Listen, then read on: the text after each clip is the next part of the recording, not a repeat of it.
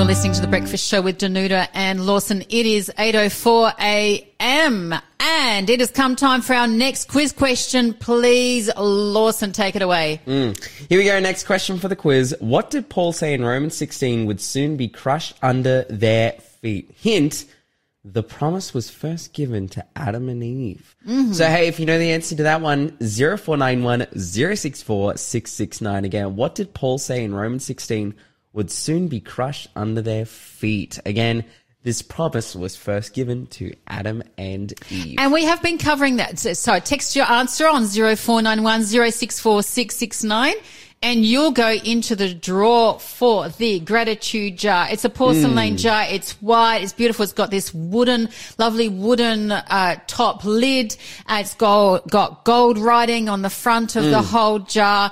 And it has got gratitude quotes in there to keep you focused on being grateful. Yeah, now, absolutely. I've got a friend who, I've got lots of friends.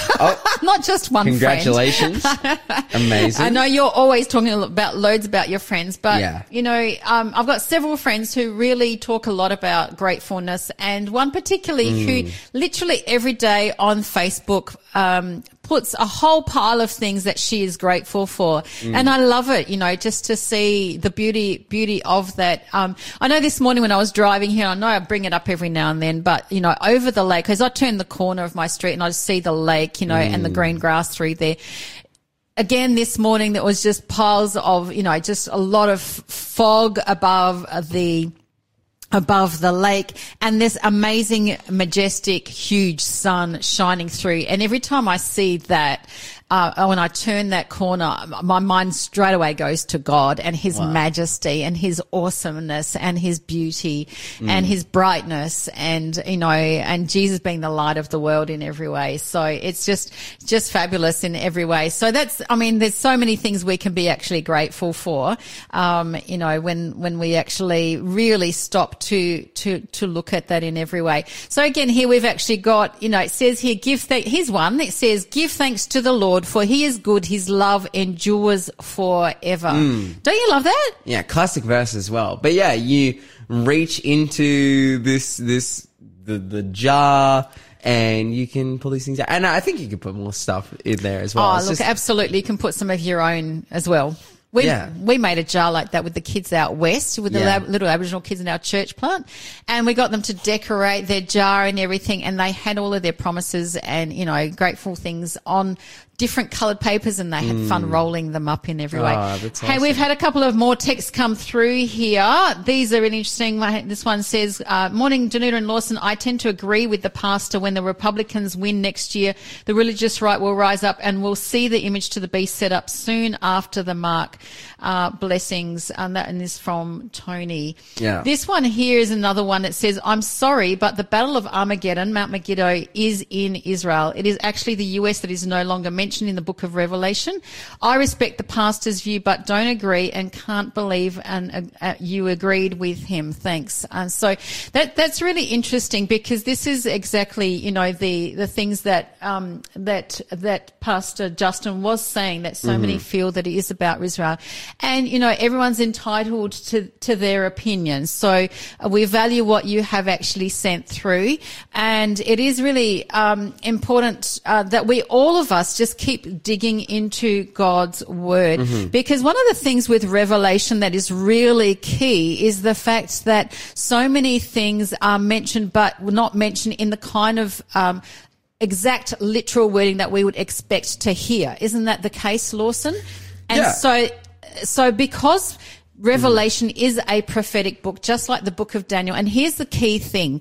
When Pastor Justin also said, and this is maybe something we can refer to question and answer time, I think, as well, further, for Lyle to be covering later this week. When is it, Cheryl? Is it Wednesday or Thursday? Thursday at 5 o'clock. Thursday at 5 o'clock. We can put that in for question of the day for our listener for sure. And we can also send him any information that he would like. So, listener, if you would like to give us an email address. Yep. We can send you some links to some more information for a Bible study on it that we'd love to share with you if you would like to hear that. Absolutely. And so the book of Daniel and Revelation go hand in hand. And so the time prophecy in Daniel is really significant when we actually read about that in Daniel chapter 9. And of course, Revelation 13 refers to the beast, and then there's the lamb that spoke like a dragon. That is where we believe that it refers to prophecy of the USA. So and it's an interesting one. And so we'll refer that one to the question of the day because there is so much to actually unpack in that space. So we appreciate. Yeah. And I think I just want to advise as well, to the person who's sent in about Megiddo, is, do some research, actually, some biblical research and try and look up in terms of associations and as to why it is. This is a really key and important question. Why it is that for some reason Christians believe that the Battle of Armageddon unfolds on Megiddo. Yes. Because I think if you go and research it and actually crack open the Bible and go through and read it, you'll read about, it's like, and ask the question, okay, like, which of these passages seem to incite the idea or the belief that the Battle of Armageddon happens here in Megiddo, whatever it may be. I really think you'll come to a conclusion when reading the plain verses of Scripture that is not the case. And I see that belief, like the Battle of Armageddon happening in Megiddo and whatnot, as something that has perpetuated in Christian culture rather than something that is founded purely on what the Bible says. And because in reality, there just isn't these passages that people claim are in the Bible that says, oh yes, the Battle of Armageddon absolutely happens on Megiddo, where the Bible is making it unequivocally clear that this kind of thing happens. Over the last week, I've been doing a similar research into the rapture, because, when we talk about the Battle of Armageddon, the rapture, the end times, all of these various, topics that are very much linked together, the millennium. And it's been something for me that I've been delving into, I've been studying into, because I want to know, right? Absolutely. And so I said to myself, I want to look at the various positions that people hold regarding this topic, and I want to look at the verses, the Bible verses that they use to justify their position. So, and trying to look at it from their perspective so that I can have a full sense of their position and then come to a correct conclusion as to which one is true. Because at the same time, I could hold my own position and I could be very well versed in that position, but then I could straw man someone else, and what I mean by that, when we straw man an argument, it's where we present a faint version of someone else's argument. So let's say, Danuta, let's create a version of a straw man right now. Let's say the straw man that we create is you say that, hey Lawson, I saw you driving down the road yesterday in Maitland. Like, so that's a statement that you're making. Like, Lawson, I saw you driving down the road yesterday in Maitland. And then you give a bunch of reasons why. You're like, I think you're in Maitland because, we were in the city of Maitland. I saw your car driving. I looked through the window and I saw you driving through the car. Are you driving the car? It was at this time of day, so I could clearly see you. You come up with then like a list of different factors of, okay, this is the evidence that I can give to support the idea that I believe that you were driving in Maitland yesterday. For me to straw man that argument would be so if I was, if we were sitting in a jury or amongst a bunch of people, is to turn to the jury and say, so, she claims that I was driving in Maitland yesterday and she says she saw my car, but really she actually saw, my car's a silver Subaru. She says she saw a silver Subaru, but it was the wrong model of Subaru. It wasn't an Impreza, which is like my car. It was actually this or that. And so I changed slight details of your argument to make it sound weaker so that ultimately it makes you sound wrong. Whereas your argument is actually, you're like, oh, well, actually I have photo evidence. And so I say, oh, she thinks she saw my car, but she actually saw this and da-da-da-da. But you're like, oh no, actually here's the evidence that I have. So what you're saying is one goes by facts and the other one doesn't go so much by the facts. And so we can straw man, or we can create, we can argue against weaker versions of other people's arguments to make ourselves seem right. And I hate doing that. And so for me personally, and what I'm trying to explain is that I have really put it upon myself to go, oh no, I really want to understand what people's positions are in the fullest and strongest sense. And then so I can get an idea of what I actually believe and what I actually am. But what I find is, so I'm like, okay, I'm going to try and do that. What I find, what has ended up happening as I've gone and done that is that the arguments that people assert so clearly, the one that I was really looking into over the last week was, the rapture happens before the tribulation, which is that there's a secret rapture that takes place before Jesus comes back. Mm-hmm. And so I went in and I said, I really want to look at the verses that they use to prove this point and really try and see it from their perspective. And when I did, I looked at these verses, and particularly 1 Thessalonians chapter 4 and 2 Thessalonians chapter 2, and you read it and they say, look, see, it's clear from these verses that the rapture happens before the tribulation. So all of us, we're on this earth and then we just rapture up, we translate up into heaven, we disappear before any of these end time, terrible Armageddon battle events happen. But then you go and read through those verses and you realize none of them describe or make clear at all that the rapture happens before these things. It talks about a rapture. It says, oh yeah, and we believe in a rapture. That's biblical. Like we believe that we will be translated from, mortal to immortal when Jesus comes back. But none of these verses that these people use to describe this actually make that point. And so for me, I read that and I come to the conclusion like, wait, is this something that is biblically true, or is it something that is asserted as biblically true, but when you actually read the Bible isn't true? And so again, just going back to the Battle of Armageddon, Mount Megiddo, all these things, it's something that I really want to encourage our listeners to go and to look into the Bible and to say, does the Bible actually describe this? Does the Bible actually describe the Battle of Armageddon happening on Mount Megiddo? And I think the conclusion that you'll clearly come to is that the answer is no. You're listening to The Breakfast Show. Connect with us on 0491 064 669. And coming into our Bible study time, just adding with what you were just saying there, Lawson, I think the key for all of us, we keep saying this here on Faith FM, don't take, our word for it. Keep going into God's word in every way. So I know for myself, through the years, having been brought up in a Christian home, I was and continue at times be challenged to keep on digging deeper to go, okay, I've seen it this way before, but what can be seen through these verses? And one of the key things that in the Bible is that the answers are all there. We just need, it's a matter of sometimes going to the next verse further for the interpretation or going further into another book or another chapter. And that's why we say the whole canon, the whole Bible is God inspired right across from beginning to end in every kind of way. And so really digging into God's word, rather than going, okay, well, why have I come to this conclusion? Going into God's word and saying, what does it say? And praying for God to work on our hearts, cause that is where we grow in God in every kind of way. That is part of being on the journey, the Christian journey, isn't it, Lawson? And so it's about wanting to grow more in Christ in every way.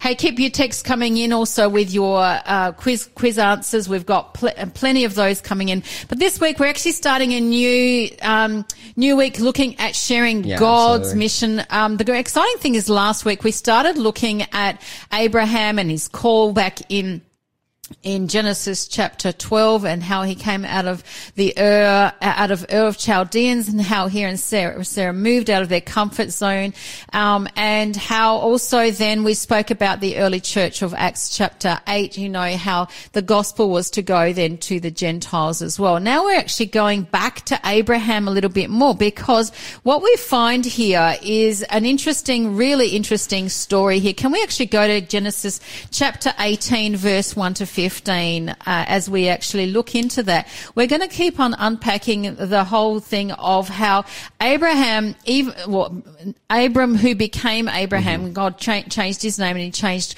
Sarai's name to Sarah as well. But God actually said to Abraham, he said, I will make you a father of many nations. In fact, in chapter 15, he says, in verse 5, he says, then he brought Abraham outside and said, look, Abram outside, and look now toward heaven and count the stars if you're able to number them. And he said, so shall your descendants be. And one of the things we see in the Bible, right from the very first chapter of Genesis, the covenant of Adam, and then also goes through the Noah one, and then we've got Abraham's covenant continuing all the way through to messianic, of the Messiah, pointing to the Messiah. The three key things that keep coming through are land, blessing, and descendants. Land, blessing, descendants. Land, blessing, descendants. Which is the same promise that we have for when Jesus comes in and comes through in the book of Revelation. So right through the whole Bible we see that. And here what we see is that Abram is actually, believes in mission. So let's read Genesis 18 verse 1 to 15 if we can there, Lawson. Genesis chapter 15. Sorry, chapter 18 verse 1 to 15. That's right, that's what I meant. Then the Lord appeared to him by the terebinth trees of Mamre as he was sitting in the tent in the heat of the day. So he lifted his eyes and looked, and behold, 3 men were standing by him. And when he saw them, he ran from the tent door to meet them and bowed himself to the ground. And he said, My Lord, if I have now found favor in your sight, do not pass on by your servant. Please let a little water be brought and wash your feet and rest yourselves under the tree. And I will bring a morsel of bread that you may refresh your hearts. After that, you may pass by inasmuch as you have come to your servant. They said, do as you have said. So Abraham hurried to the tent and said, quickly, make ready 3 measures of fine meal, knead it and make cakes. And Abraham ran to the herd, took a tender and good calf, and gave it to a young man, and he hastened to prepare it. So that he took butter and milk and the calf which he had prepared, and he set it before them, and he stood by them under the tree as they ate. And he said to them, where is Sarah your wife? And then they said to him, where is Sarah your wife? And he said, here in the tent. And he said, I will certainly return to you according to the time of life, and behold, Sarah your wife shall have a son. Sarah was listening in the tent door, which was behind him. And now Abraham and Sarah were old and well advanced in age, and Sarah had passed the age of childbearing. Therefore Sarah laughed within herself. After I have grown old, shall I have pleasure, my Lord, being old also? And the Lord said to Abraham, why did Sarah laugh, saying, shall I surely bear a child since I am old? Is anything too hard for the Lord? At the appointed time I'll return to you according to the time of life, and Sarah shall have a son. But Sarah denied it, saying, I did not laugh, and she was afraid.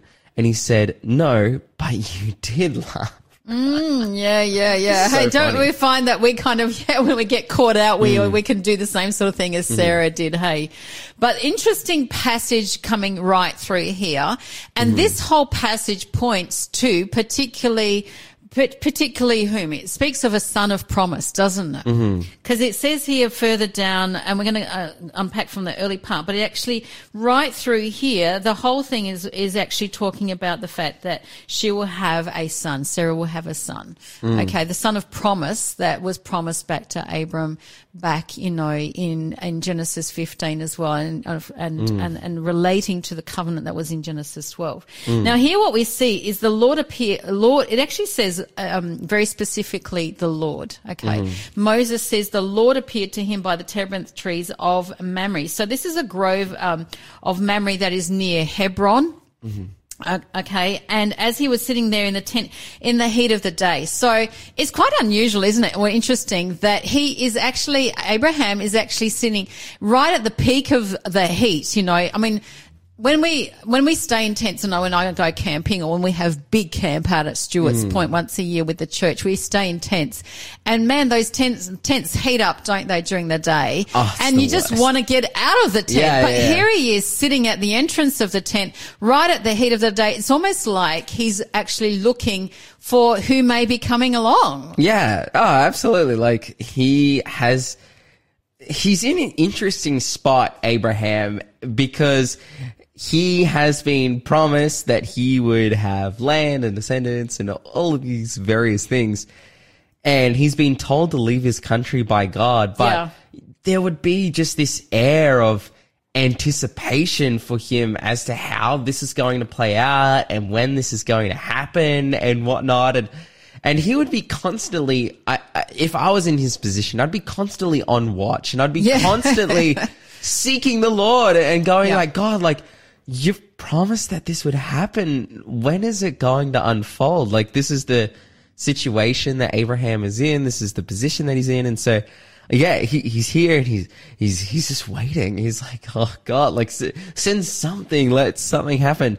And yeah, finally he does have that interaction here. Absolutely. And then three men, actually lifts up his eyes and he sees the three men, there. And here's the interesting thing too, is that he actually goes out to them. Now, I just want to make one step back too as well, is that Moses, when he's referring here to the Lord through the passage, he actually uses the term there, Yahweh or Jehovah.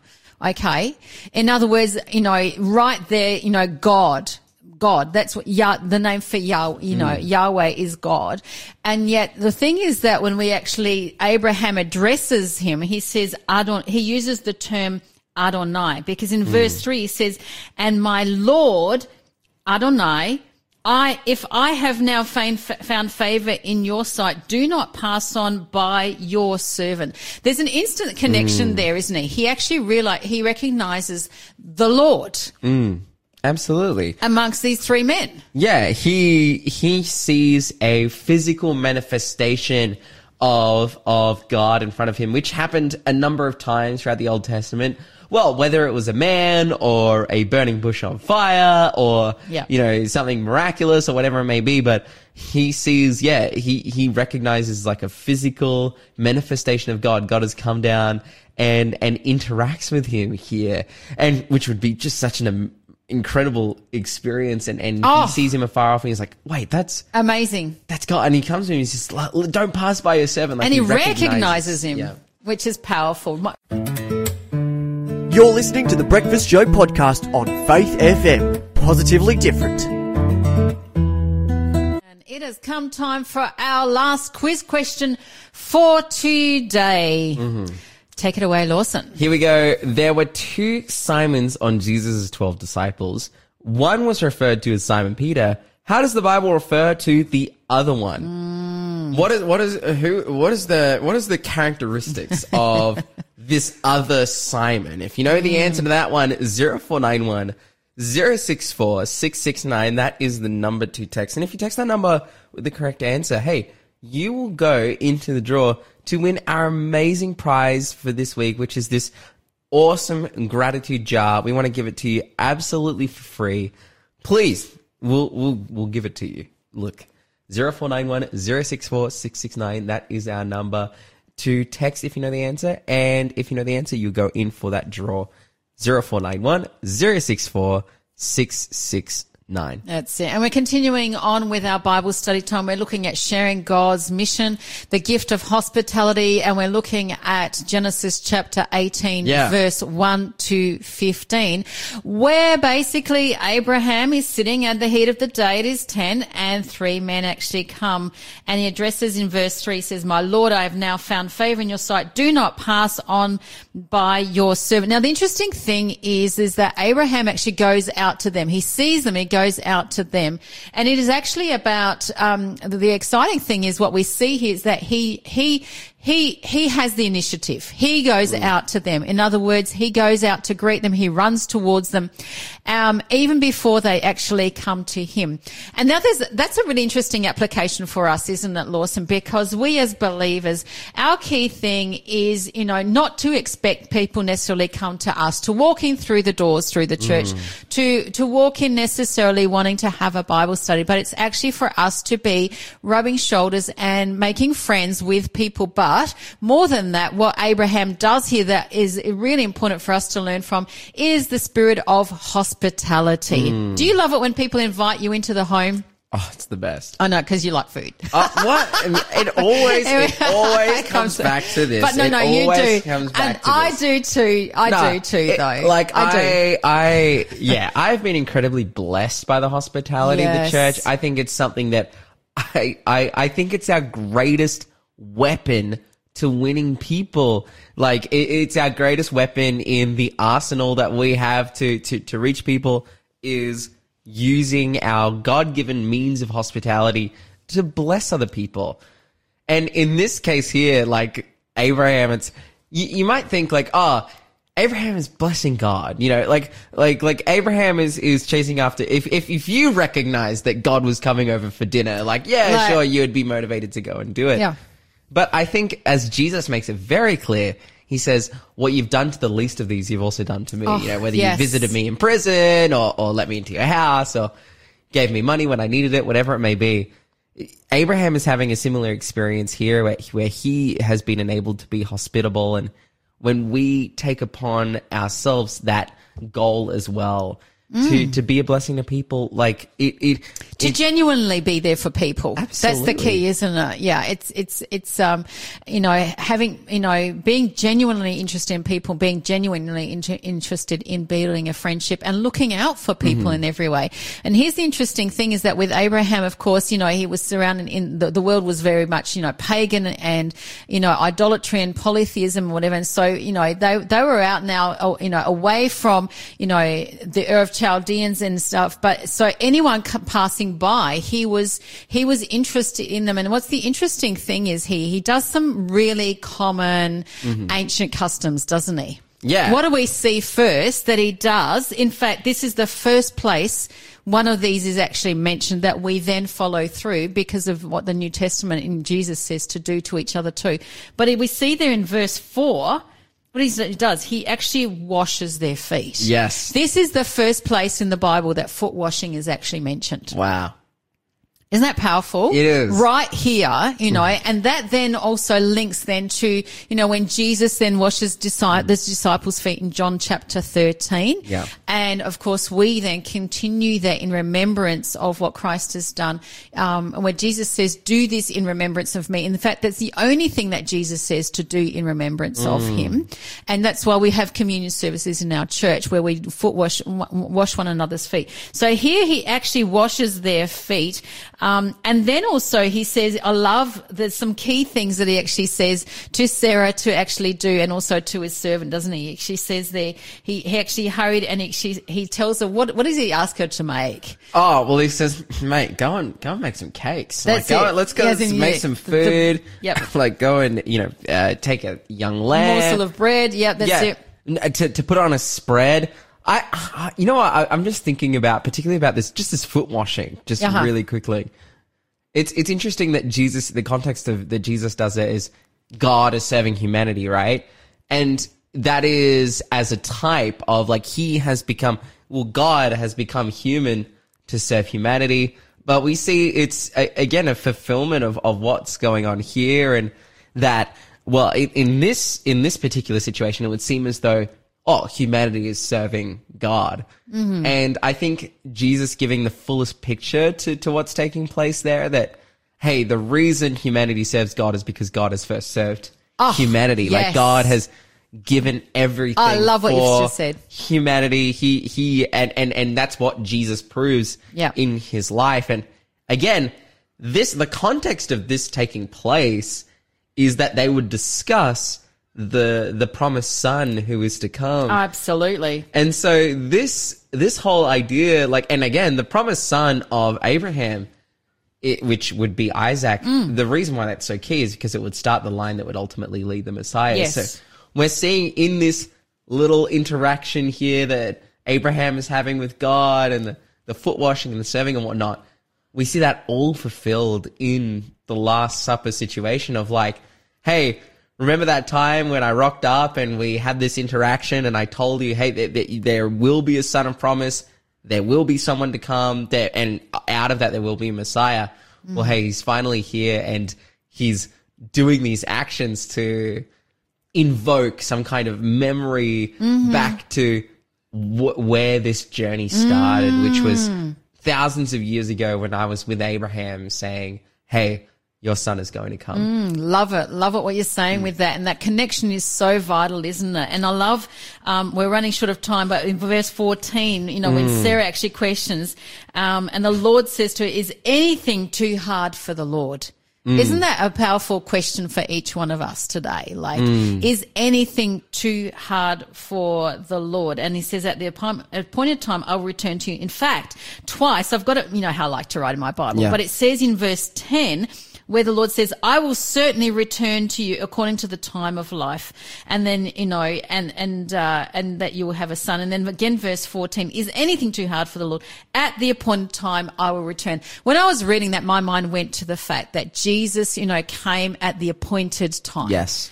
The son of promise, the true son of promise, came at exactly the appointed time. We read of that prophecy, particularly in Daniel chapter 9, the very specific time that Jesus would actually come. But more than that, we read those kind of words in Revelation too, don't we? That he will come at the appointed time. Matthew says we don't know the hour or the time, but to be ready, to be ready. But in Revelation it says, behold, I am coming quickly. And I just think this whole passage ties in just beautiful in every way, and pointing to the fact that, of course, the gift of hospitality is important, was important even in Abraham's day, and how he was focused on mission in every way. You're listening to the Breakfast Show podcast on Faith FM. Positively different. Jenny Phillips with He Moves Mountain in Me. You're listening to The Breakfast Show with Danuta and Lawson. Lawson, let's take it away with the answers to our quiz questions, please.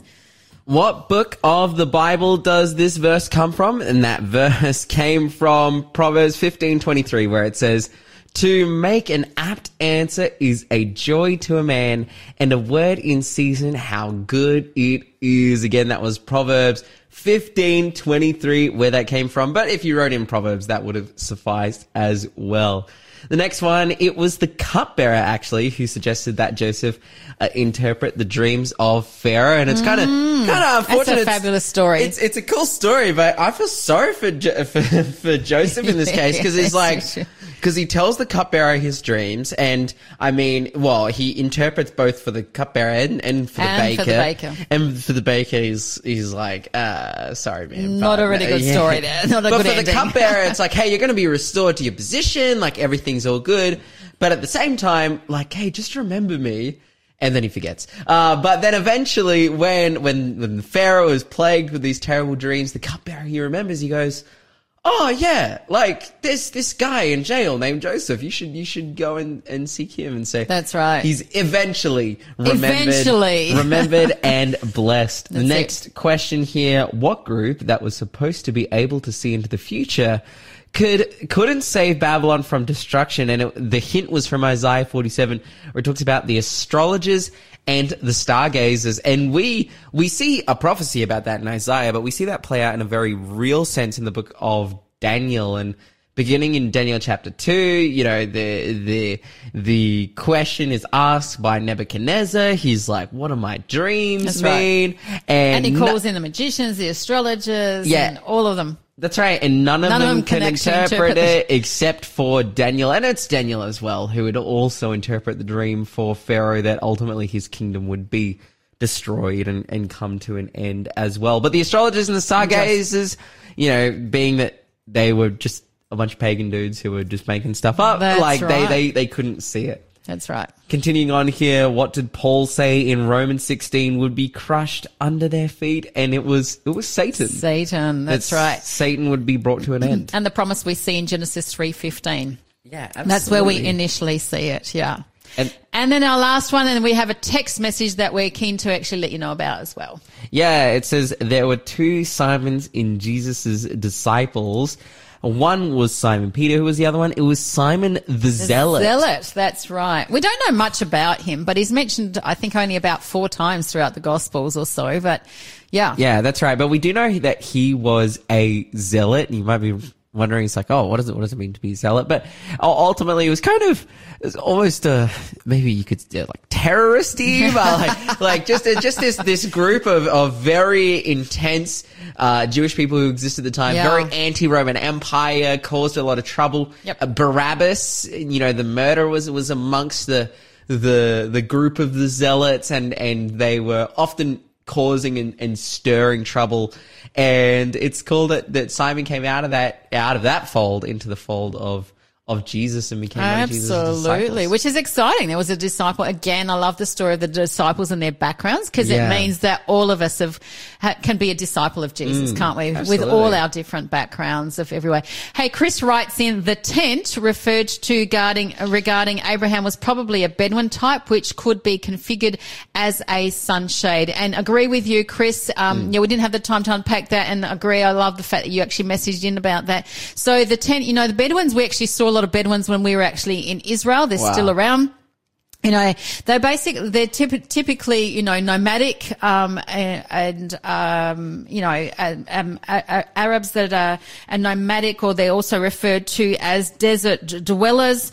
And the Bedouin tents actually tend to have like 2 sections. One section that there is the shade where they can actually take in, the guests, and the other section where they can actually also then do the cooking that actually happens in every way. And so, basically the thing is that, he would have been sitting in that tent, but I still think when the heat, I know when we were there in the peak of summer in Israel, it was absolutely blustering.